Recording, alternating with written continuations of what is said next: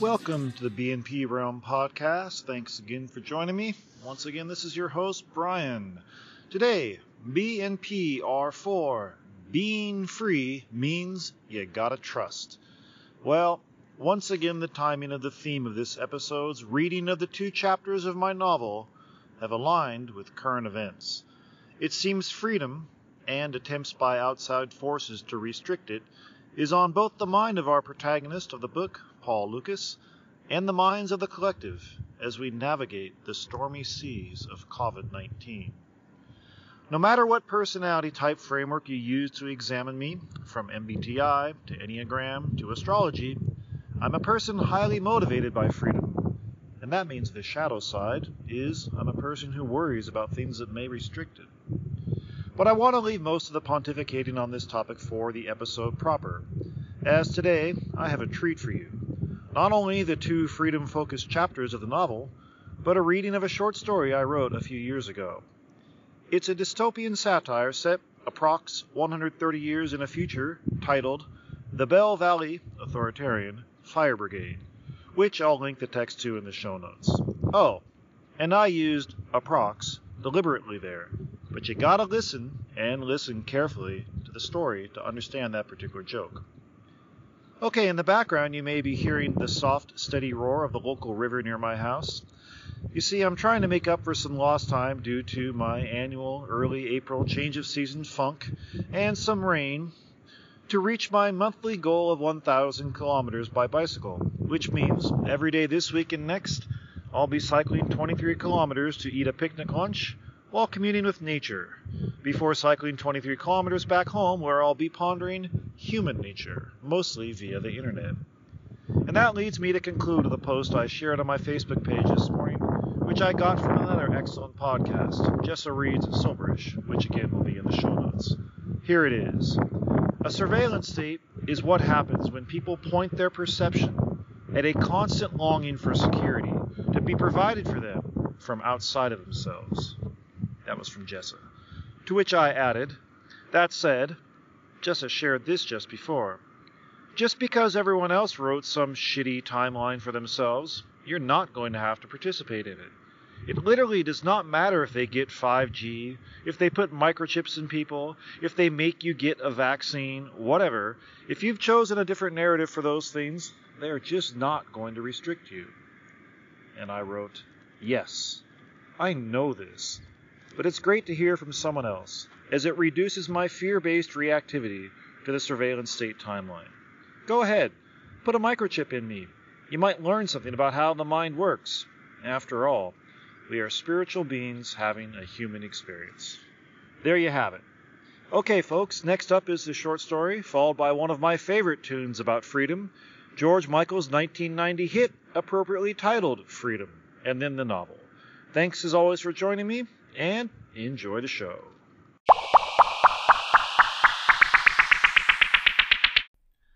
The Bell Valley Authoritarian Fire Brigade by Brian Winchell.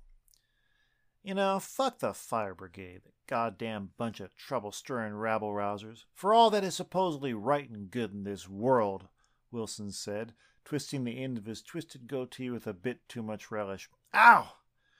Better be careful how you treat that thing, Willie, said Loyal Leo, Wilson's best friend and, once again, cellmate. The whole process would likely play out as it always did. Stew in jail for a day or two, eagerly awaiting their call but knowing there was neither rhyme nor reason as to when it would come. Get called, walk in shackles for what felt like hours to the court, go through the arraignment process to find out just how much the judge is in league with the fire brigade, and pray you got one of the all-too-rare anti-fire brigade crusaders, and then get released. The only question was, why did it have to play out at all? Everyone knew it was unfair. Everyone had their stories. The funny thing was, this time Wilson didn't know his story. How did he get here? It was up to the third cellmate, Carlos Rogers, to tell him, because unlike Loyal Leo, who often sidetracked into tangents, Rogers could spin a yarn. How much do you remember? Rogers asked. Well, I drank some of your brother's moonshine, and last thing I remember, I was outside, smell of grilled rat in the air, salivating, and then... Darkness, Wilson said. And now, here we are. Wow, that's a major blackout, boss, Leo said. I'll have to tell my brother to be more careful with his brewing process, Roger said. All right, at least give us a warning, Wilson said, holding his throbbing head. Anyway, what happened? Well, you weren't the only one the moonshine worked its magic on, Rogers said. It was one of the drunkest and loudest block parties ever. Yeah, Leo said, laughing, and by the end of it, the house was trashed. It was already trashed, Wilson said, drawing laughter. There was never a day when they didn't make fun of their crumbling, decrepit house, which had been built over 100 years ago during the Homeland century, and hadn't had much upkeep since. By the time I crashed, the lot was a mess too, Rogers said. Anywho, Raji, let's make this a test for you, Wilson said jovially. Let's see if you can get through the story without any more any-whos. 20 bits says you won't make it. I'll take that, Loyal Leo said, causing Rogers to give him a worried look. What, man? I got faith in you. Thanks, Rogers said. I guess. Oops, almost blew it right there. Sorry, Leo. Get on with it, Wilson said. Okay, so I pass out, and next I know I'm on the couch in the lot, with Leo shaking me awake, and a coffee in his hand. And just as I'm about to grab it from him, we hear it. That awful engine growling from down the street, red truck of destruction coming like hell on fire, and the sirens blaring like nobody's business. I give Leo a worried look as it pulls to a sudden stop about a block away, and I'm hoping it's them doing their one good deed for the day, cat rescue or something. We see some of them making real quick to the back of their truck. Then it looks like they's pulling something out, something big enough that two of them are carrying it. Now, I don't see so good no more, but Leo here says he's looking to aim something at us. That's all the prompting I need, so I dive behind the stoop of the house, Leo on my heels. We got a decent hiding spot, but we'd feel safer just about anywhere else. Suddenly, that thing they aiming at us lights up like a big firecracker, and we see this thing, a missile or something with smoke billowing out of its tail, rapidly approaching, and boom! The couch I had just been crashed out on burst into flames. Here Rogers stopped, and it seemed he was choking back tears or something, which was not a common thing for him. Finally, he looked at Leo and said, I never did thank you. It's just lucky timing, Leo said. The only reason I woke was because I heard what I thought was a rat scratching behind the bed, and I was going to catch it and surprise you guys with breakfast. Well, whatever it was, Rogers said. Thanks. Back to the story. So, we know how this is going down, and are looking to get inside, but them boys are too quick in that red demon truck of theirs. Before I can get one foot up the steps, I feel one of them, real strong-like, wrapping around my waist and pulling me down. And I see two others have got Leo. And then, two more go into the house. Next thing I know, they're carrying you out, boss. And you still sleeping. At this point, I know we are fucked, because they just got that we're in the mood to fuck things up look in their eye, you know. Way, damn, another close one. They bring us all in front of their commander, a real slick-looking dude with a brown, pencil-thin mustache that twirls at the end. And as he's twirling it, he says, So why'd you guys set this fire, eh? You know that's a violation of Fire Protection Code 38? That's a very serious offense. You do know that, right? Now, wait just 1 minute, I tell him. We was just... Now, Pencil Stash says to me. Don't get all up in a tizzy. We just gonna take you boys down to the station and work this out there, all right? Come on. Seems all nice now, but I know this is a trick. That's why I lay down the law. I ain't going nowhere with no crazy-ass fire chief who goes around shooting missiles on the couches and blaming it on people standing nearby. No, sir, Bobby. Of course, this leads to a struggle, and they, like I said, they is too strong for me. So they win in the end, but I did kick one of them in the nuts, which was satisfying. Anywho, someone knocks me on the head. Next thing I know, I'm back here with you bozos. And that, Wilson said with a smile on his face, will be 20 bits, Leo. Such were the stories that made up the lives of the vast majority of the citizens of Bell Valley in the year approx 2146. Somewhere along the line, people stopped counting time as precisely as in the past, and some joker in the Department of Time decided approximately's abbreviation should be intentionally misspelled. Gotta love government humor. And, unfortunately for them, the Bell Valley Fire Brigade had recently received several large crates of equipment from the Fire United Corporica boys, and their intentionally crude acronym was stamped on the side of the crates. These were the guys, and gals, who went to foreign countries and started fires, and then blamed those living there for them, so the Corporicans had an excuse to take over the country and steal all their shit. Of course, it wasn't always like this. It all started back on the 10th day of the first month of the year approx 2101. Until then, fire brigades, or firefighters as they were called then, waited in their quaint red fire stations for the station phone to jingle, and when it did, they'd drop their cards, porn, or whatever was in their hands and move, perfectly orchestrated, into action to extinguish the fire they were being called to. That's how it had worked for hundreds of years, and that's how people figured it would work for hundreds more. But then it happened. The day that would forever be remembered as the day everything changed. A small fire on the top floor of the Thomas Jefferson building of the Library of Congress that seemed so minor a troop of trained chimps could have put it out. But something went wrong inside that fire, or, if we are going to be honest to Betsy truthful about it, something went according to someone's dastardly plan, and the fire exploded suddenly, killing 20 heroic firefighters. Instantaneously, the political spin doctors got to their spinning, and next thing you know, they were blaming the people inside the library, saying they started the fire and fanned the flames until it became too hard to control. The crazy thing is, nobody, or at least nobody outside of the so-called conspiracy media, bothered to ask why those people inside the library would want to do that. The tall tale was just accepted at face value. It became an unarguable matter of fact, this idea that the citizens were so wound up that they were starting to torch their own shit. Gotta hand it to those nefarious spin doctors. They were very good at their job, and they created quite the national firestorm, pardon the pun, with fingers pointing this way and that, and nobody wanting to take the blame, the buck never stopping anywhere. Nobody claimed credit for the fire, and no one ever will. But there was one spin doctor, the father of all spin doctors, or the witch doctor, as some of his enemies called him, offline and in private, of course. Well, I have it on good authority that he was the father of this lie. For over 100 years, the corporate states of America, sponsored by... fuck it, the list is too long to recite. Censors, come at me if you must. Anyway, Corporica had been unofficially following this thing called the shock doctrine.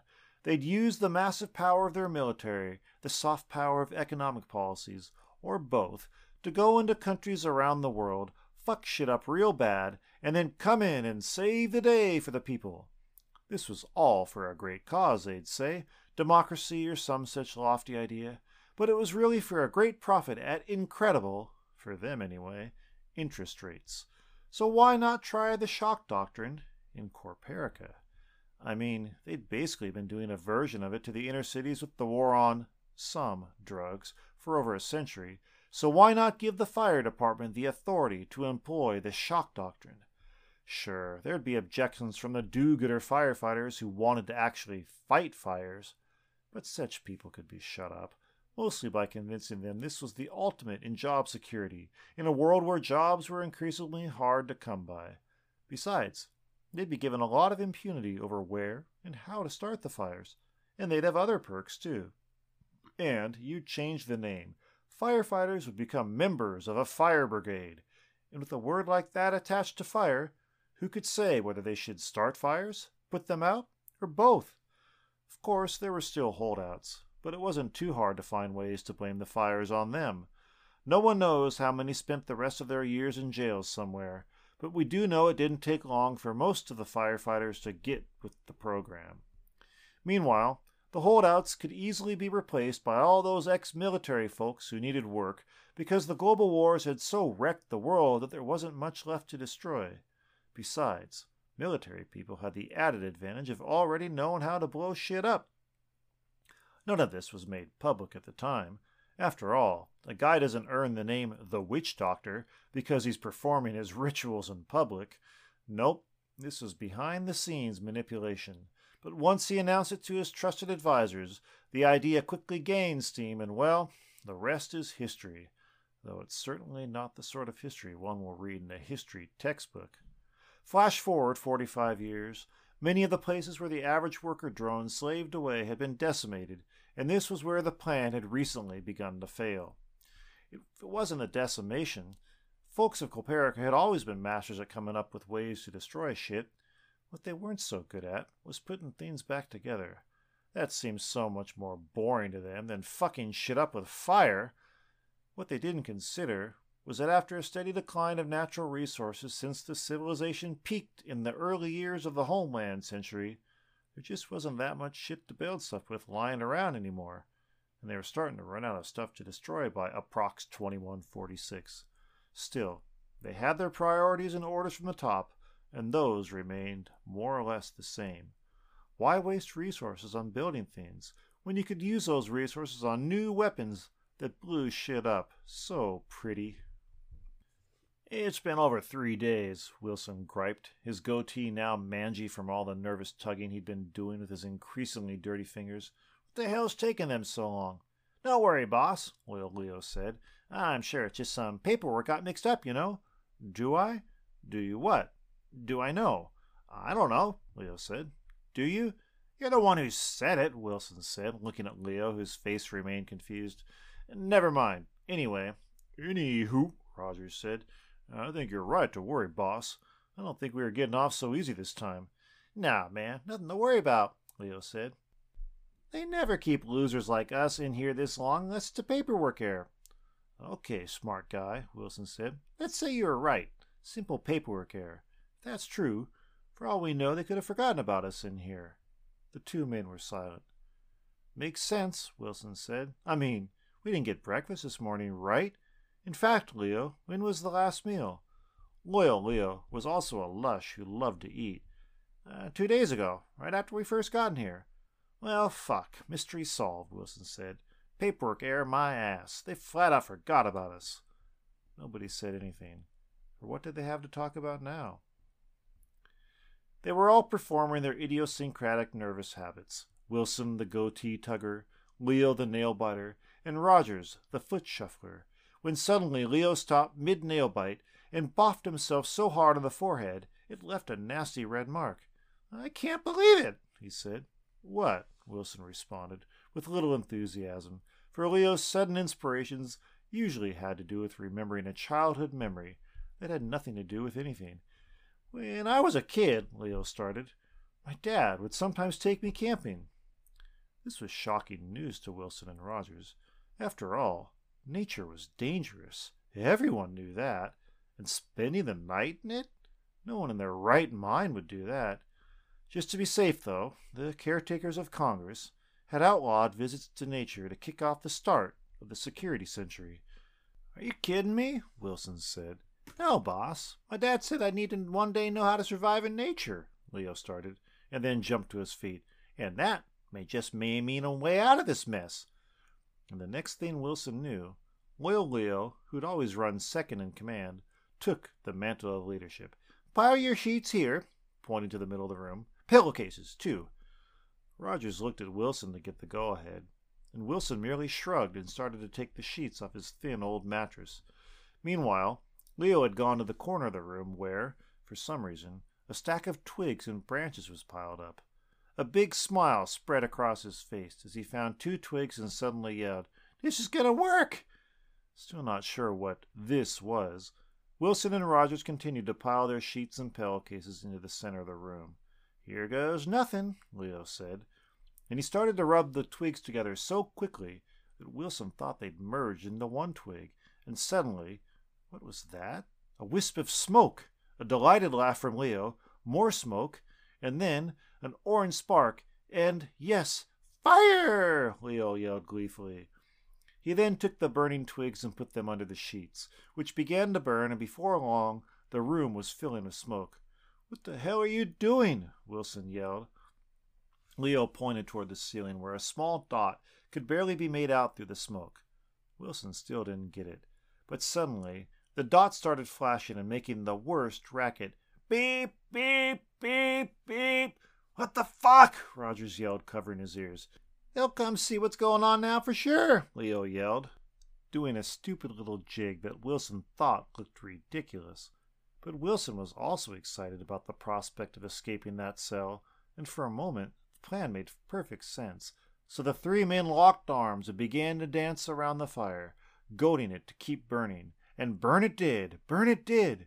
The alarm beeping, someone would come, someone, beeping, dancing, burning. But after a few minutes they could dance no more in that smoky cell, and no one had come, and the flames were dying. "What now, wise guy?" Wilson said, glaring at Leo. "How should I know?" Leo said. "I thought it'd work for sure." Rogers had just enough gas left in his tank to do something drastic, but he had no plans, just frustration. So he did what he'd often done in such situations. He went to the nearest wall and delivered the strongest karate kick he could manage and knocked a small hole in the side of the wall, falling all the way into it and out of the view of his two friends. "Fucking A!" Wilson said. "Rogers? Rogers?" Suddenly, Rogers emerged with a giddy look on his face, and it was his turn to take the reins of power. "Quick, bring the rest of the sheets," he yelled, pointing at the smoldering remains of what had once been their bedding. Wilson reached down to pick a piece up. "Fuck!" and dropped it on the floor, shaking his burnt fingers. The fire was almost gone, and they had no more twigs, but that wasn't going to deter Wilson, who suddenly had his best idea of the day. He quickly took off his shoes and removed his socks, which he then put above the embers of the burning sheets, and poof! Up in flames they went. Wilson knew the socks would catch fire quickly, because he'd watched a fire brigade torch his friend's apartment by setting fire to a closet full of socks.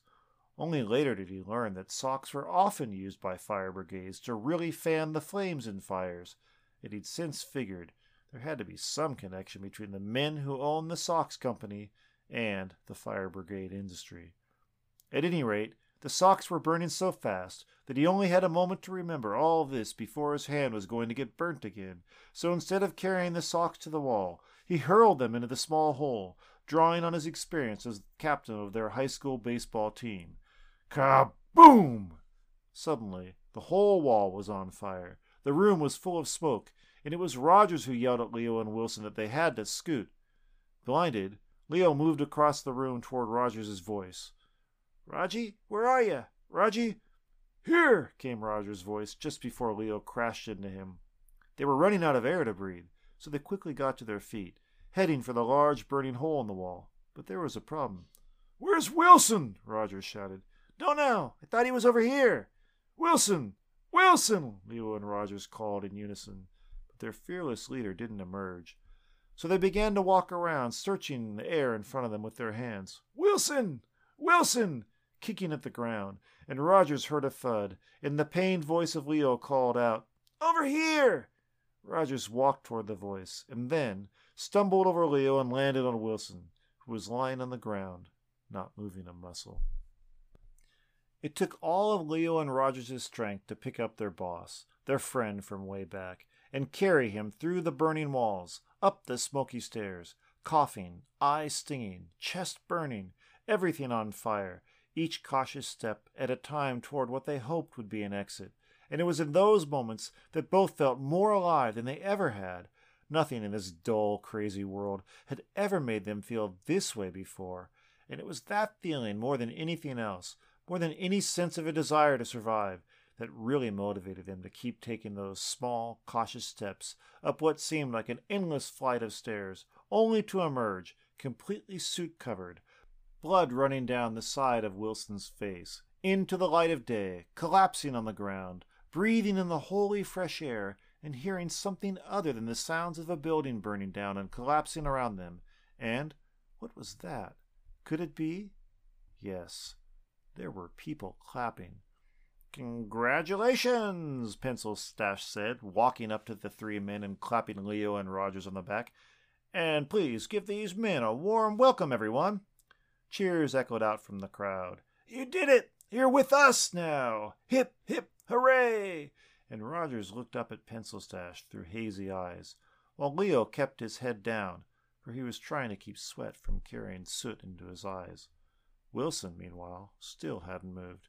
"Now, we'll get you all back to the fire station where you can clean up and get ready for your first mission," Pencil Stash said. "Gentlemen."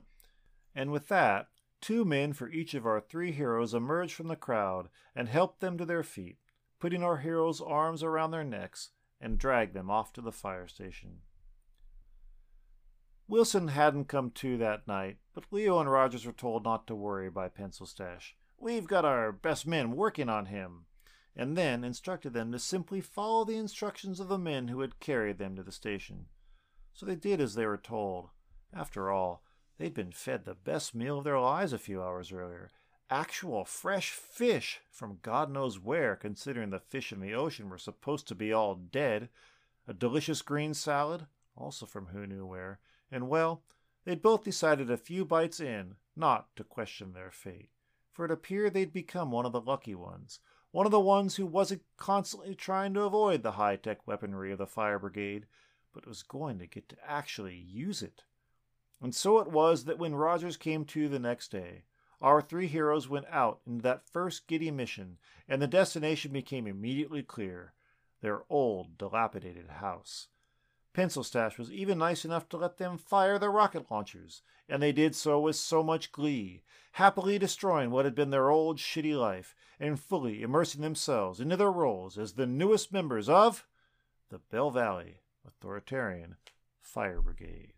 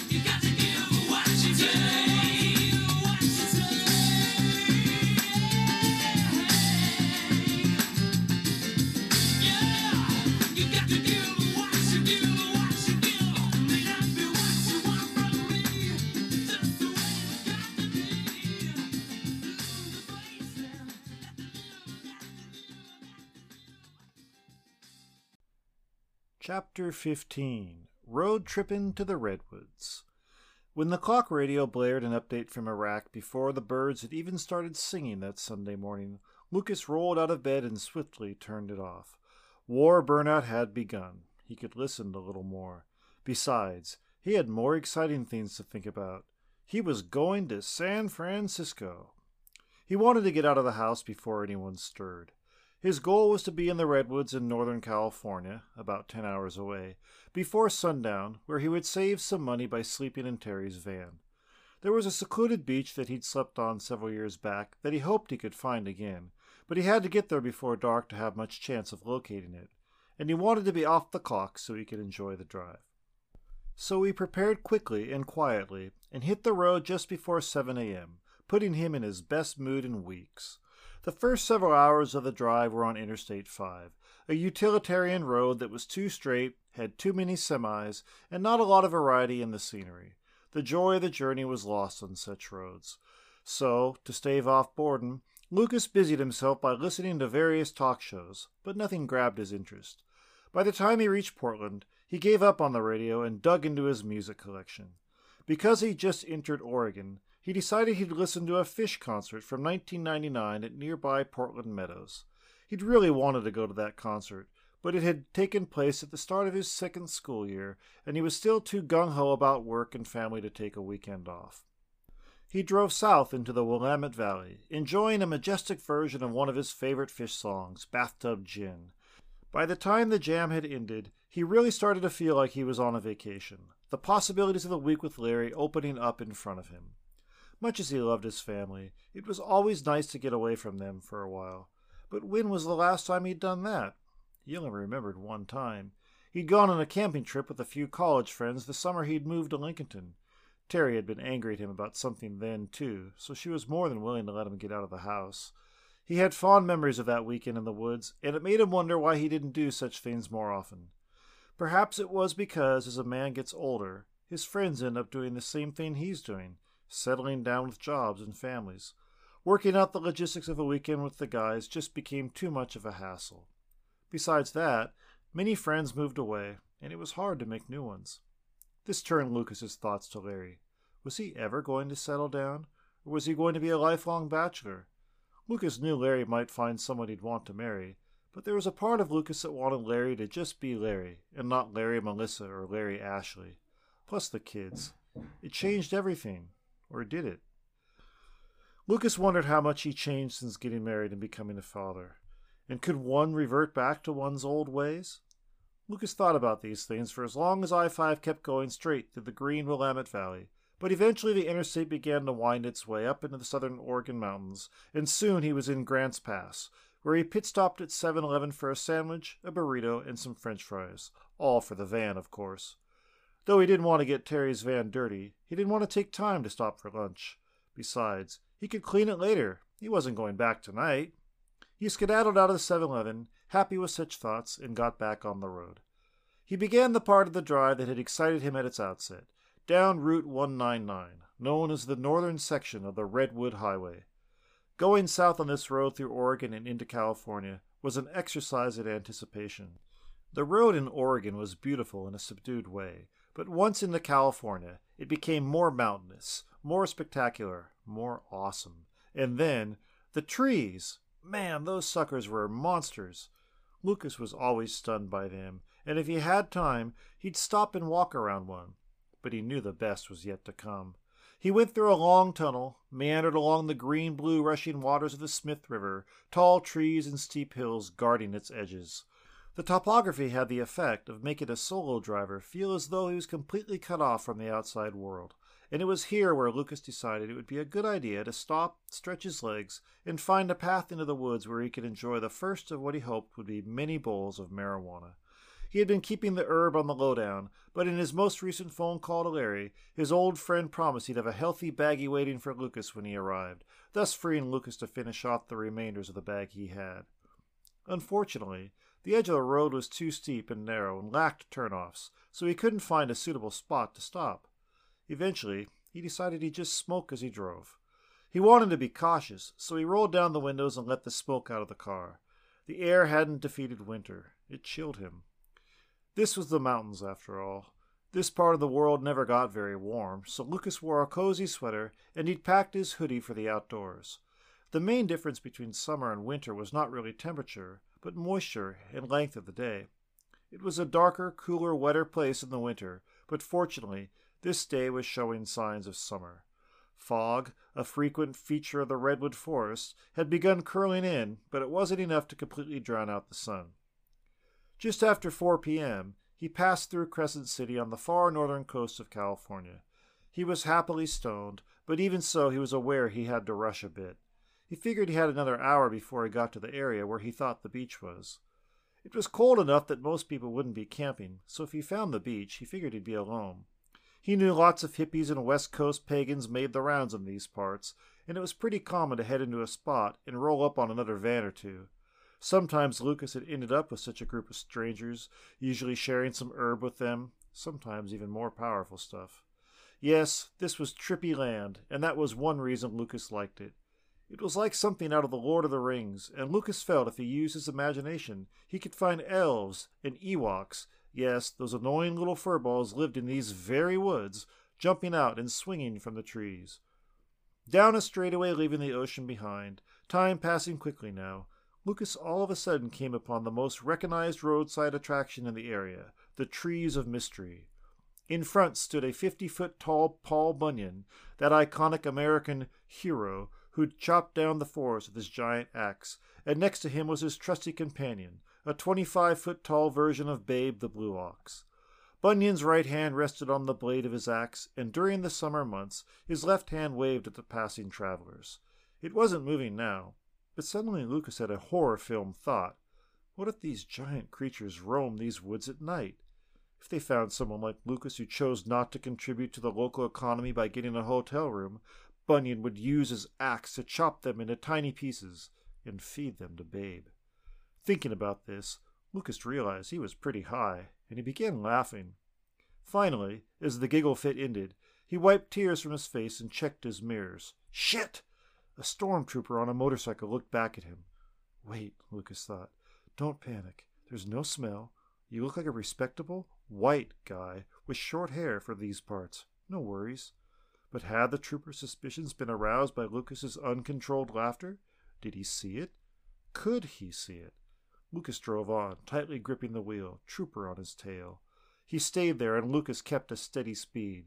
He wasn't looking for turnoffs now, because he figured if he turned, the cop would pull him over for sure. So he kept on going, and the trooper did too.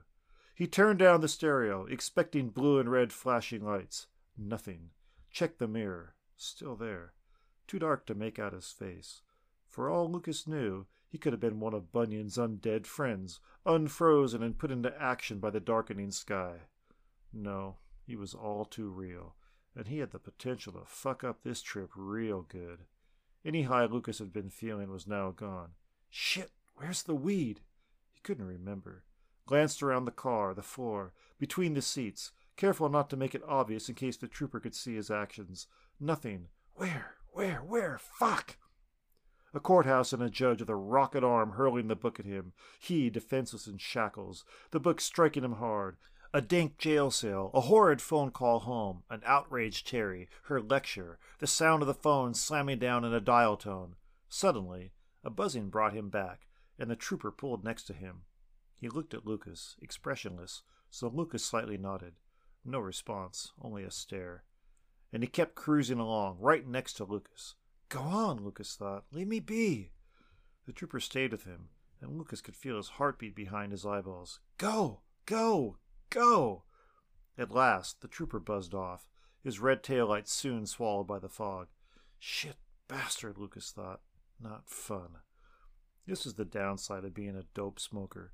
No matter that this was an area that was famous as a pothead's paradise, it was always something the law in early 21st century America held over a dopehead.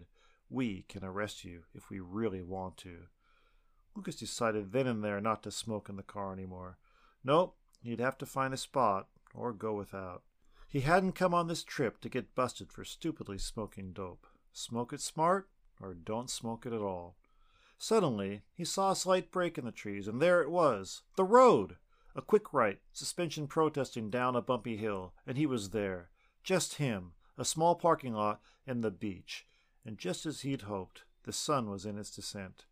Lucas figured he had about 45 minutes until the sun submerged into the sea, a nice amount of time to enjoy the seashore, frolic with the waves, and stretch his body out after the long drive, and have a smoke, hopefully get his high back. So he did just that, and during, he forgot about stormtroopers, judges, jail cells, shackles, principals, pissed-off patriots, unemployment, angry wives, all of it. He was just there, invigorating wind, tangerine sun melting into the horizon, beatific trees hugging the cliffs, and that sound, how could he forget that sound? The sea crashing onto a shore of rocks the size of fists, kerrang! And the rocks dancing in the backtracking water, swish, wind ever blowing.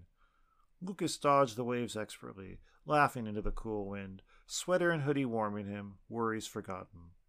That week provided plenty of time for worries. This was not one of them. As Lucas was enjoying the sunset on a secluded redwood beach in Northern California, Jack Walker was reading the Tacoma Post baseball spring training report when Jonathan burst into the house. Dad, there's something I gotta show you, he said, covering the distance from the front door to the living room in 3 giant steps. Look at this. Walker took a computer printout from his son's hands. It appeared to be an article with the headline, An Urgent Message from Nature. He read the story with interest. When he finished, he looked at his son, who'd been sitting motionless in the chair across from him watching his dad intently. Interesting article, Walker said, but I feel like I'm missing something here. What's the significance? It wasn't immediately apparent to me either, Jonathan said. But think about it. When you invited Luke over to our house, who does he bring? Paul Lucas, that's who. So?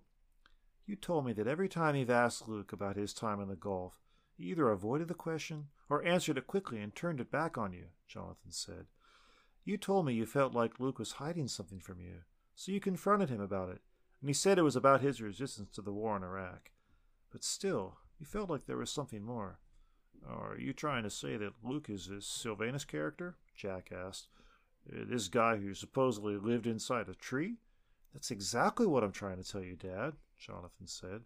I mean, here's more evidence to support my theory. He brings Lucas over here, and Lucas tells us Luke suffers from PTSD, so he has trouble talking about his time in the Gulf. It all adds up, Dad. I always said you would have made a hell of a lawyer, Jack said, and his son smiled. But still, do you really believe this tale? If I hadn't met Luke, or Sylvanus and Paul, I'd likely say no, Jonathan said. But if it wasn't true, that would mean they were pulling quite a con job on this reporter. And sorry, but I just don't feel like either of them has that in them. Hard for me to dispute that, son, Walker said. But also hard to believe the tale.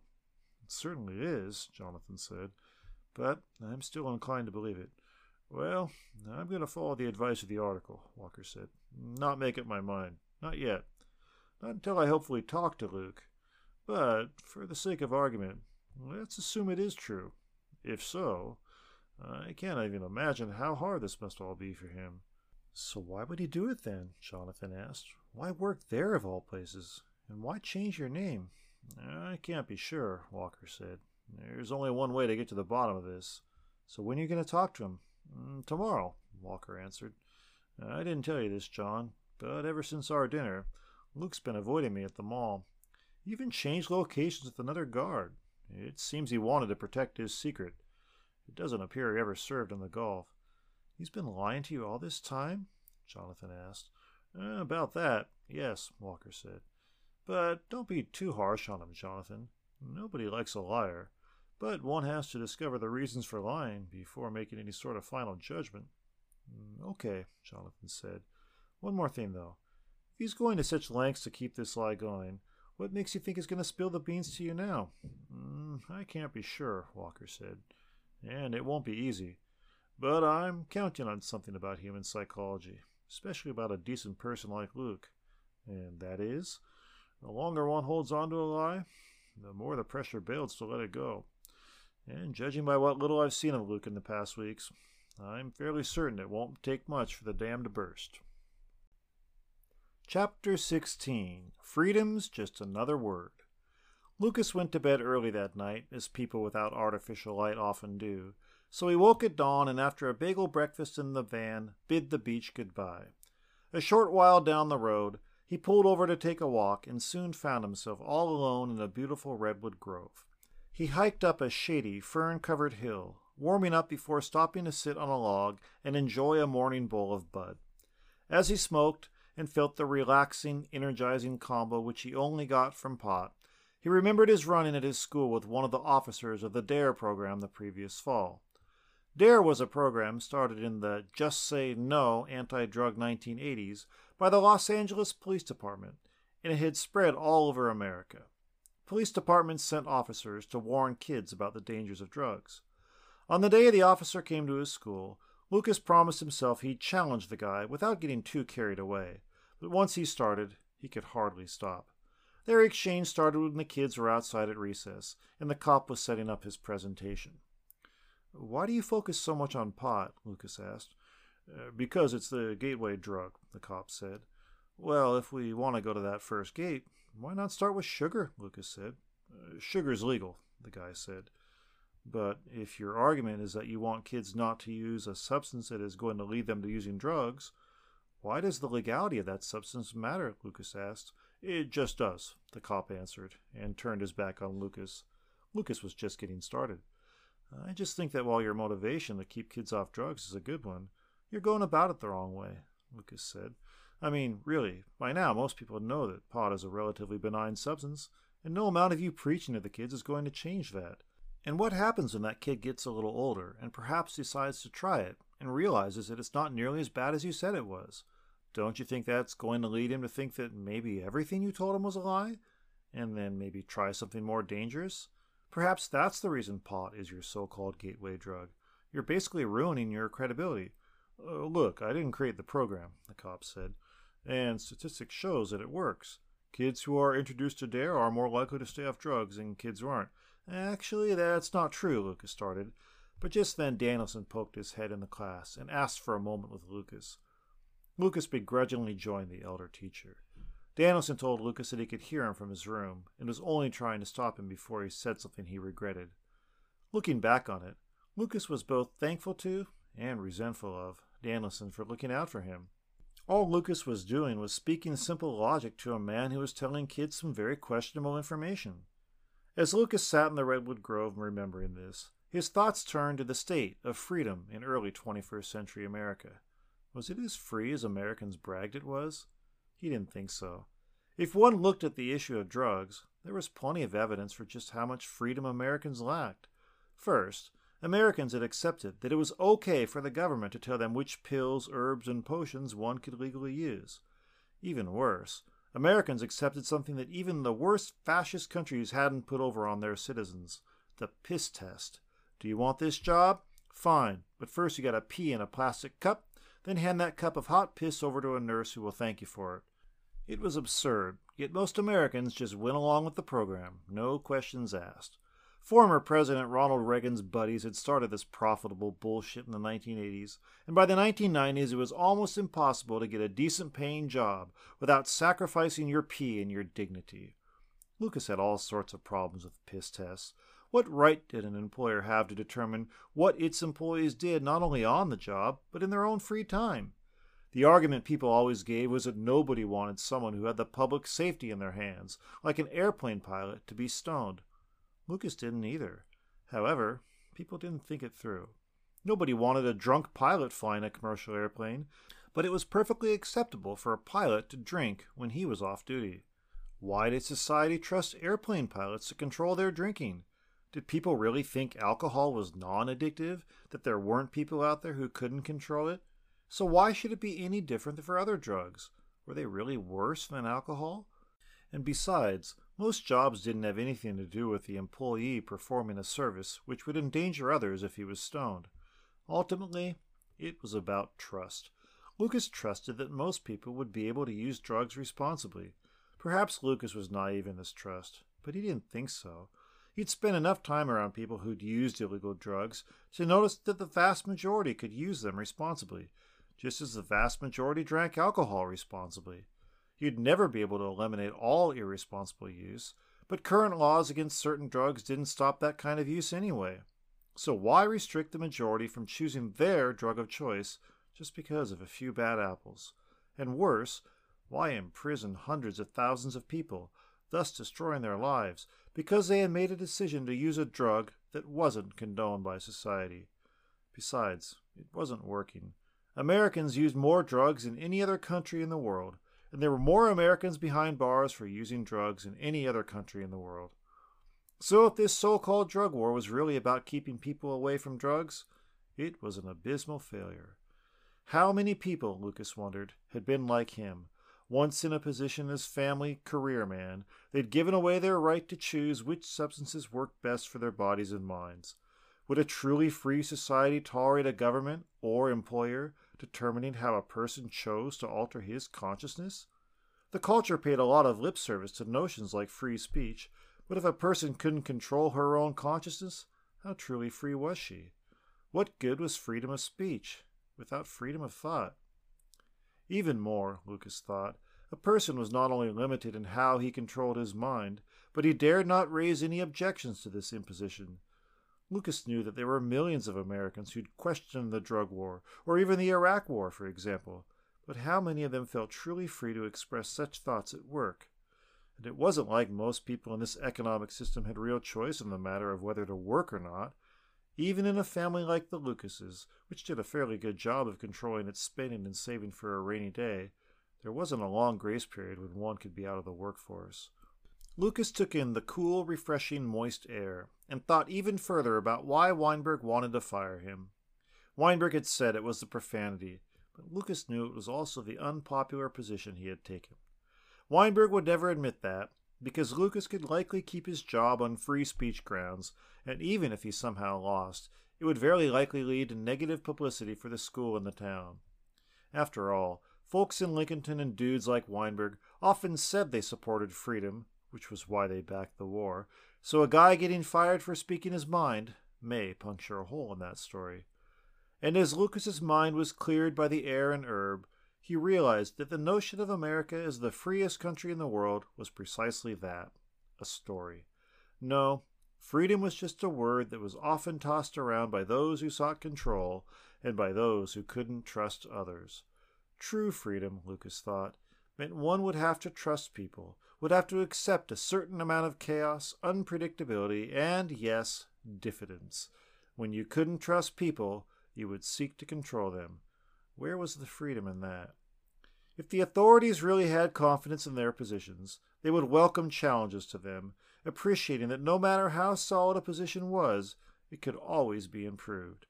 They'd support people raising objections, and everyone could hope to gain from such dialogues. Instead, the McCollums of the world were afraid people would sink their strongly held, but weak, illogical positions. So they resorted to bullying, labeling, and punishing, all methods of control. And for the most part, it worked. For the most part, Americans let the bullies win, and the more they did so, the more they told everyone how free they were. Ironically, Lucas thought as he got up and began walking back to his car, control was a facade. As soon as they created an outcast like Lucas by firing him, what they had on their hands was a loose cannon, a man in a bind, but a man who was one step closer to living those words sung all those years ago. Freedom's just another word for nothing left to lose. For the past few months, the thought of losing his only source of income had been enough to keep Sylvanus Douglas going to work at the mall every day as Luke Green. It wasn't something he was happy about. It was just something he had to do.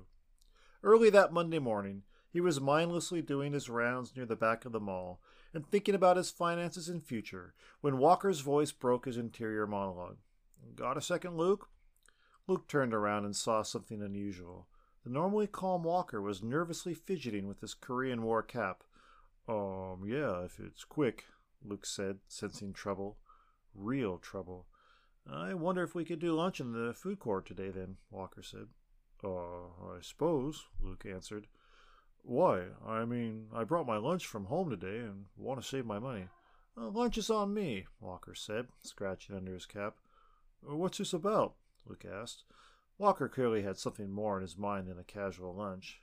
Why didn't he just say it? It's about a friend of yours, Walker said. Lucas? No, Walker said. It's about Sylvanus Douglas. Who? Luke asked, quickly. Too quickly. I'm pretty sure you know him, Walker said. Well, you'd be wrong then, Luke said, increasing his pace. Never heard of him. Luke, Walker said in a firm but gentle tone, you've got nothing to fear from me, okay? I'm trying to help. Luke stopped and turned to Walker.